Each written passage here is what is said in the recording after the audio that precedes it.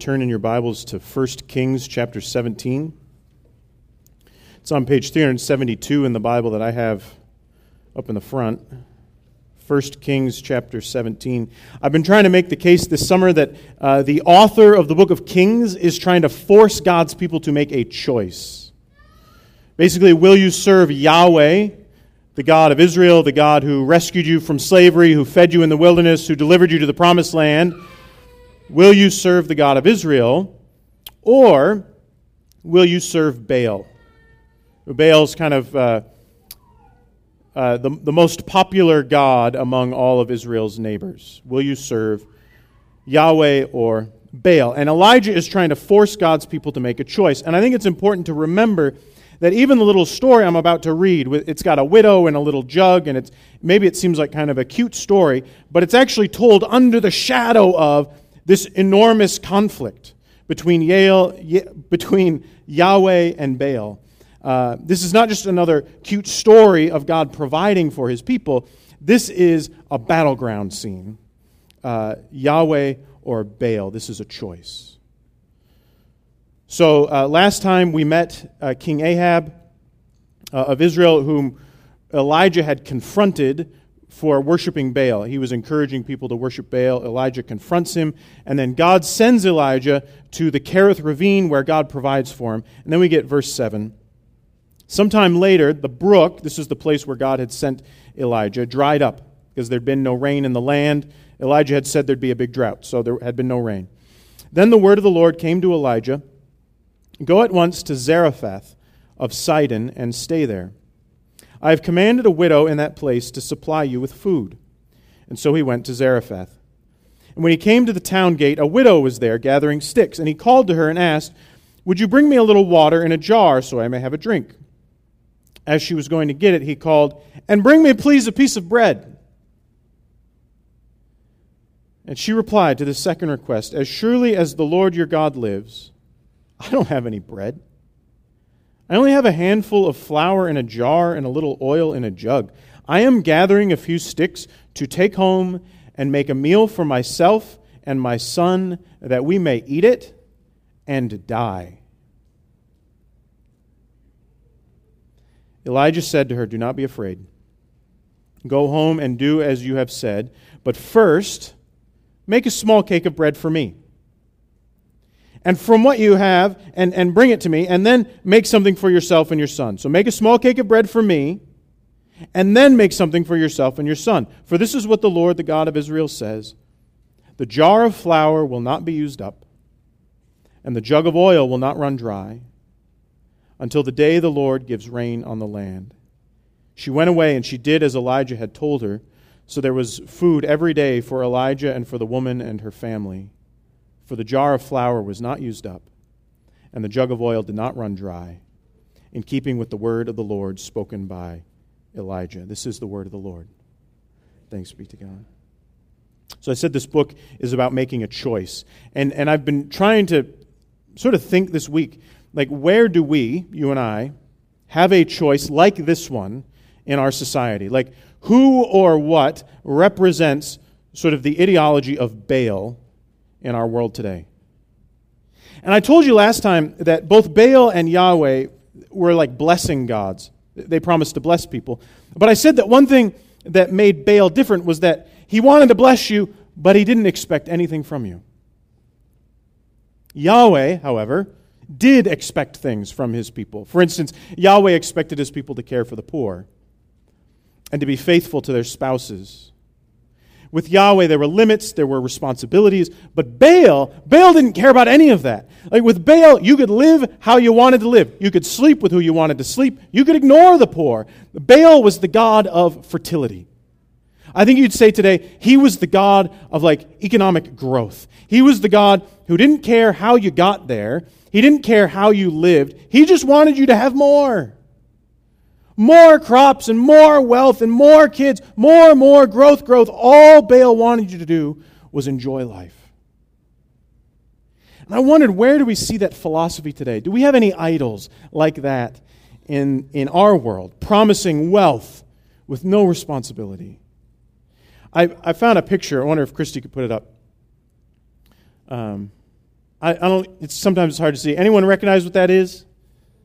It's a bull. So some of you know that Baal was always depicted as a bull. This is a statue of a bull. Anybody know where it is? Wall Street, right? Has anyone ever sat down with a financial planner? I kind of recommend it. Despite what I'm about to say, I kind of do recommend it. But if you ever do, at some point, they will show you a graph that looks like this. Can you see that? All right, so what this graph shows is a squiggly line that has like little ups and downs, but that overall it goes in what direction? Up and to the right. And what a financial planner will tell you is that if they sit down with you, they'll show you this chart, and they will tell you about the magic number 7, okay? So the average annual growth of the stock market over about the last 100 years is 7%. Some years it grows by 12, right? Some years it shrinks by 9. On average, annual growth is 7, all right? That's why this chart keeps going up and to the right. And what a financial planner will tell you is that you can put your faith in the number 7. And they'll tell you that if you take that magic number 7 and you combine it with the power of compound interest, you too can get your piece of the American dream. You too can enjoy wealth and security in your retirement. All you have to do, they'll tell you, is you have to prioritize your financial future. Prioritize your financial future. So Dave Ramsey, Christian money advice guy on the radio, he lays out his 7 baby steps for financial freedom. So it's like an emergency fund is one step, and paying down debt is another step. Save for retirement, save for college, pay off the house. He's got 7 steps to prioritize your financial future. And if you follow his 7 steps, he says eventually you will be able to live like, anybody know? Live like no one else. Follow these steps, live like no one else. And actually, I appreciate Dave Ramsey. I learned a lot from him. I save for retirement myself. I have an emergency fund. I have learned that compound interest is not magic. It's just math. These are fine principles to live by, except, you know what step Dave Ramsey recommends giving money away? He's a Christian, right? So he probably knows about like Deuteronomy 26, where the Bible explains this concept of first fruits. You've heard of this? Right? The idea was God's people, this is an agricultural society, God's people were supposed to take the very first round of things that they harvested from the field before you knew how the rest of the year's harvest was going to go or what it would look like. Take that first round, and you were supposed to take that first round and give it away. Specifically, the Bible says to give it to the temple, to orphans, to widows, and to immigrants. Right? So in God's economy, in what baby step do we give money away?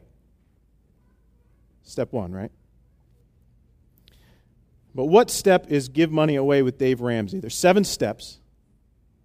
It's the 7th. Last step. It's the step most people won't get to for years, or even decades, really. And even there, step 7 is build wealth and give. So giving money away is actually the second half of the last step. You might call it the last fruits plan, okay? Now, I'm sure if Dave Ramsey were here, he'd offer some nuance to this discussion. I hope that he would. But looking on his website, I think this approach, this is a really common one in our world today. It's common in our church, it's common outside the church. There's a kind of conventional American middle-class wisdom, and it's basically this. If you spend 40 years, you got to spend 40 years putting your own financial interests first. You got to take 40 years making sure you don't take like an idealistic but low-paying job, right? You don't risk like volunteering too many days a week. You don't risk staying home to help kids or parents or friends. You don't risk being too generous with people in need or too generous with kingdom causes. If you spend 40 years putting your own financial interests first, you can spend 20 or 30 years of a comfortable, secure retirement. Right? The line will just keep going up and to the right. And the logic of the line is that you don't want to miss out. Right? You can't let that line, you cannot let that compound interest keep going up and to the right without you. Right? If you wait till your 60s to save, you're too late. You must stay devoted to that line your whole life if you want to reach that goal. You want to know something? The math on this works out. The math is right. It's conventional wisdom for a reason. You want to know something else? This approach sounds an awful lot to me like the 21st century version of the philosophy of Baal. I can worry about taking care of the poor later, right? I've got to handle steps 1 through 6 before I can get to 7, right? I've got to take care of me. I think maybe you can see now how Baal came to be a pretty attractive option, right? A religion that baptized the philosophy of living for your own pleasure. It's a great invention. Right? A God who said, you should just do what makes you happy. Just trust that the line will go up and to the right.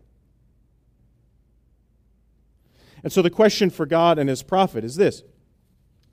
How do you get through to a culture that believes such wonderful sounding lies?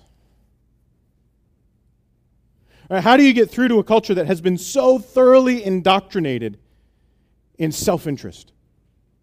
A culture who doesn't have to worry about caring for the poor because there's an invisible hand to take care of that. Right? When people live in a culture so convinced in the rightness of accumulating wealth for themselves, putting their own interests first, how do you remind people there's another way to live? How do you remind people they have a choice? Well, the first thing you can do is you can send a recession, which is what God does in verse 1. A drought 3 years long. You want to put your trust in the line moving up and to the right? God says, I'm going to send that line falling off a cliff. No rain, no harvest. Right? God is putting the lie to Baal. He is making sure that everybody knows Baal, in whom they have put their hope, is a phony. He is hype. He cannot provide for you. Right? Whenever people are buying a lie like this, we need prophets to speak the truth. To point to the better way. That's the first thing. You need to speak the truth. But last time, we said that after speaking the truth, right, so Elijah speaks the truth that Yahweh alone provides, God sends Elijah to embody the truth. Remember that a couple weeks ago?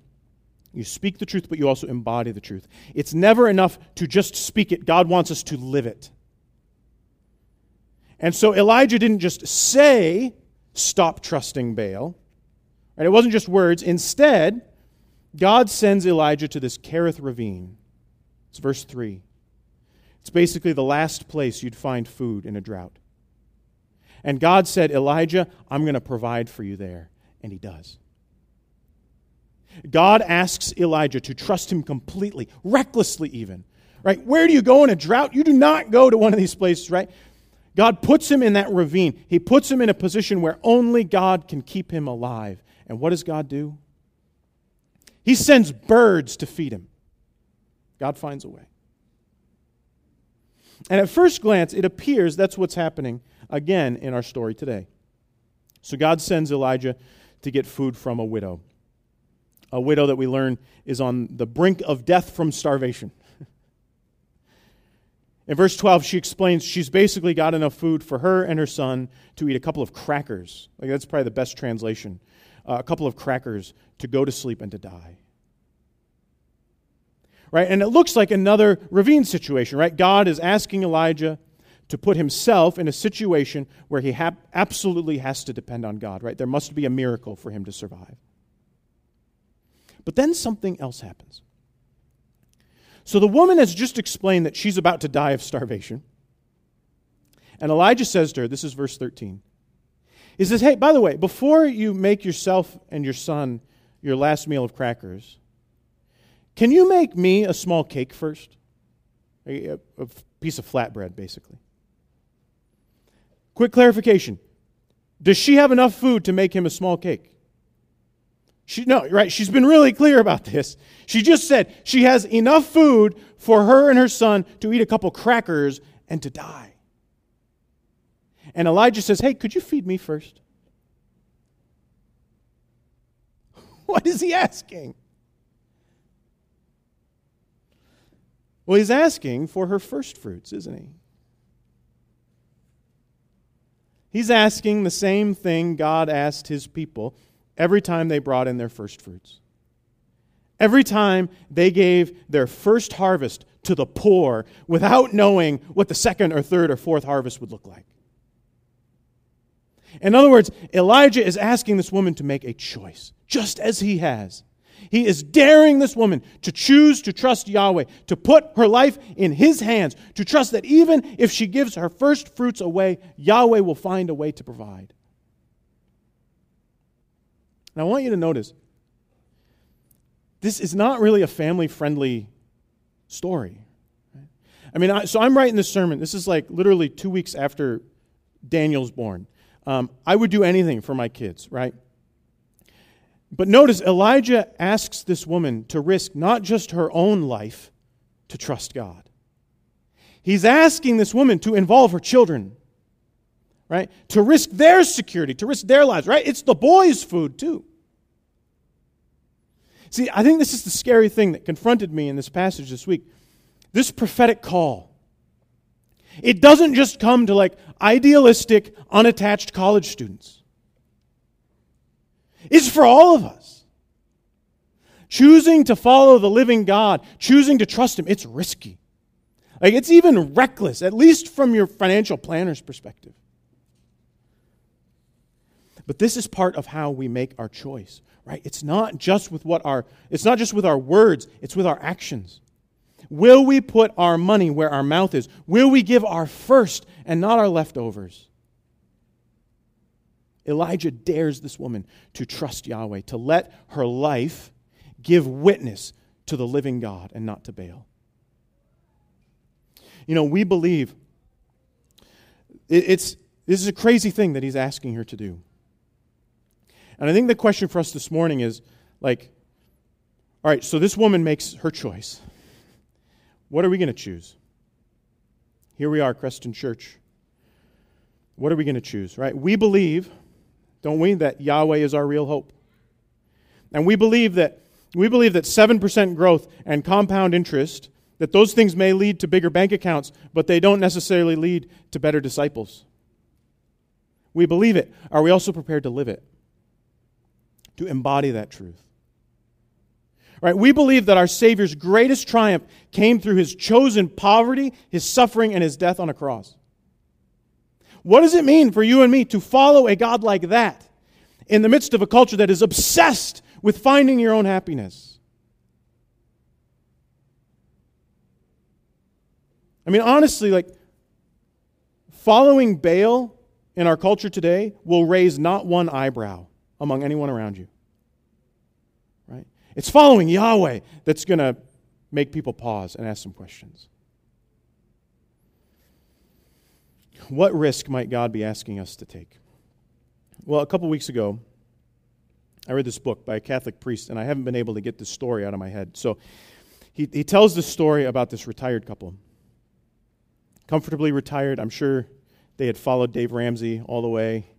They were living the dream, the American dream. Their grandkids and golf trips and a little volunteering on the side. But this couple was talking to their priest about how they'd come to realize like how empty, basically, this dream was. Like all this work and planning and saving, and they realized like it was just all about them. It was all about their happiness. And they realized like the dream that they'd built their life upon, it was empty. It was superficial. And they also realized to their horror that their kids and their grandkids were living according to the same dream. Their kids and grandkids had picked up very well the message, loud and clear, from their parents, from their grandparents. They were building their lives to maximize their own happiness, their own security. So what did these grandparents do? They sold their house. They gave their carefully saved money to these food banks all across the region. And they bought one-way tickets to Pakistan and settled in as missionaries there until they died. I mean, you want to talk about a leap of faith. You want to talk about a prophetic message. You want to talk about witnessing to an alternative reality. Right? This couple decided it wasn't enough to spend their retirement telling their grandkids that there are more important things than money and pleasure, telling their grandkids that living for Jesus is worth everything. This couple decided it wasn't enough to tell their grandkids. They needed to show their grandkids. So what might we do to show our grandkids, or our friends, or our neighbors? I mean, maybe it's not Pakistan, but I will say maybe for you it is quitting your job, or selling a car, or downsizing your house. Maybe it is committing to a relationship with a difficult neighbor who doesn't know the Lord. I want to be clear, like there is nothing in the Bible that would suggest that any of those things should be unusual in a church of our size. Right? We serve Yahweh, not Baal. We serve the God who invites first fruits, not last fruits. We serve the God who can deliver food through birds, who can make a pantry never run out, who can raise the dead to life. So what will it be for us? What choice will we make? And how will our lives reflect that choice? Let's pray together. Lord, we don't want to give our lives to a false hope. We don't want to be disciples of Baal.